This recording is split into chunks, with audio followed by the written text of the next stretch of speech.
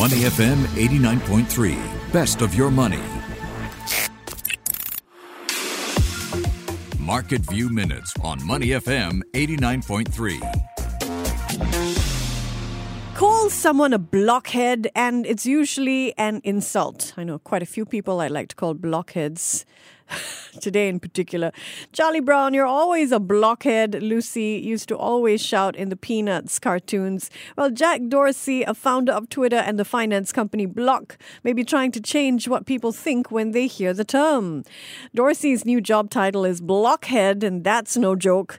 Block has made a very real filing with the U.S. regulators informing them of Dorsey's new job title. Dorsey has never liked being called a CEO. As far back as 2012, he tweeted that titles like CEO get in the way of doing the right thing. Instead, he gave a shout out to people who ignore titles and simply fight for what is right. Well, some investors may think that Dorsey's new title at Block is fitting. Block shares are down nearly 60% over the past year.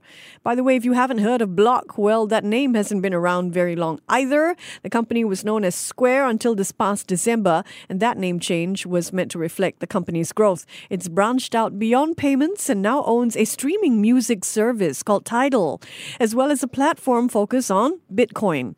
Earlier this month, The Motley Fool wrote that Block could be a cash cow. The company has a positive cash flow and steady uptrend in gross profits. The Motley Fool also notes that Block is expanding internationally, including a full launch in Spain earlier this year. So what do you think? Is Jack Dorsey a blockhead like Charlie Brown? Or is he going to rewrite the definition of blockhead by growing Block's business and fueling a rally in the company's suffering share price?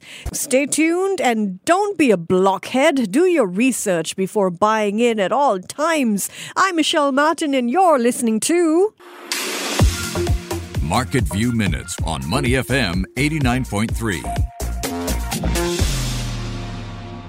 To listen to more great interviews, download our podcasts at moneyfm893.sg or download our audio app. That's AWEDIO. Available on Google Play or the App Store.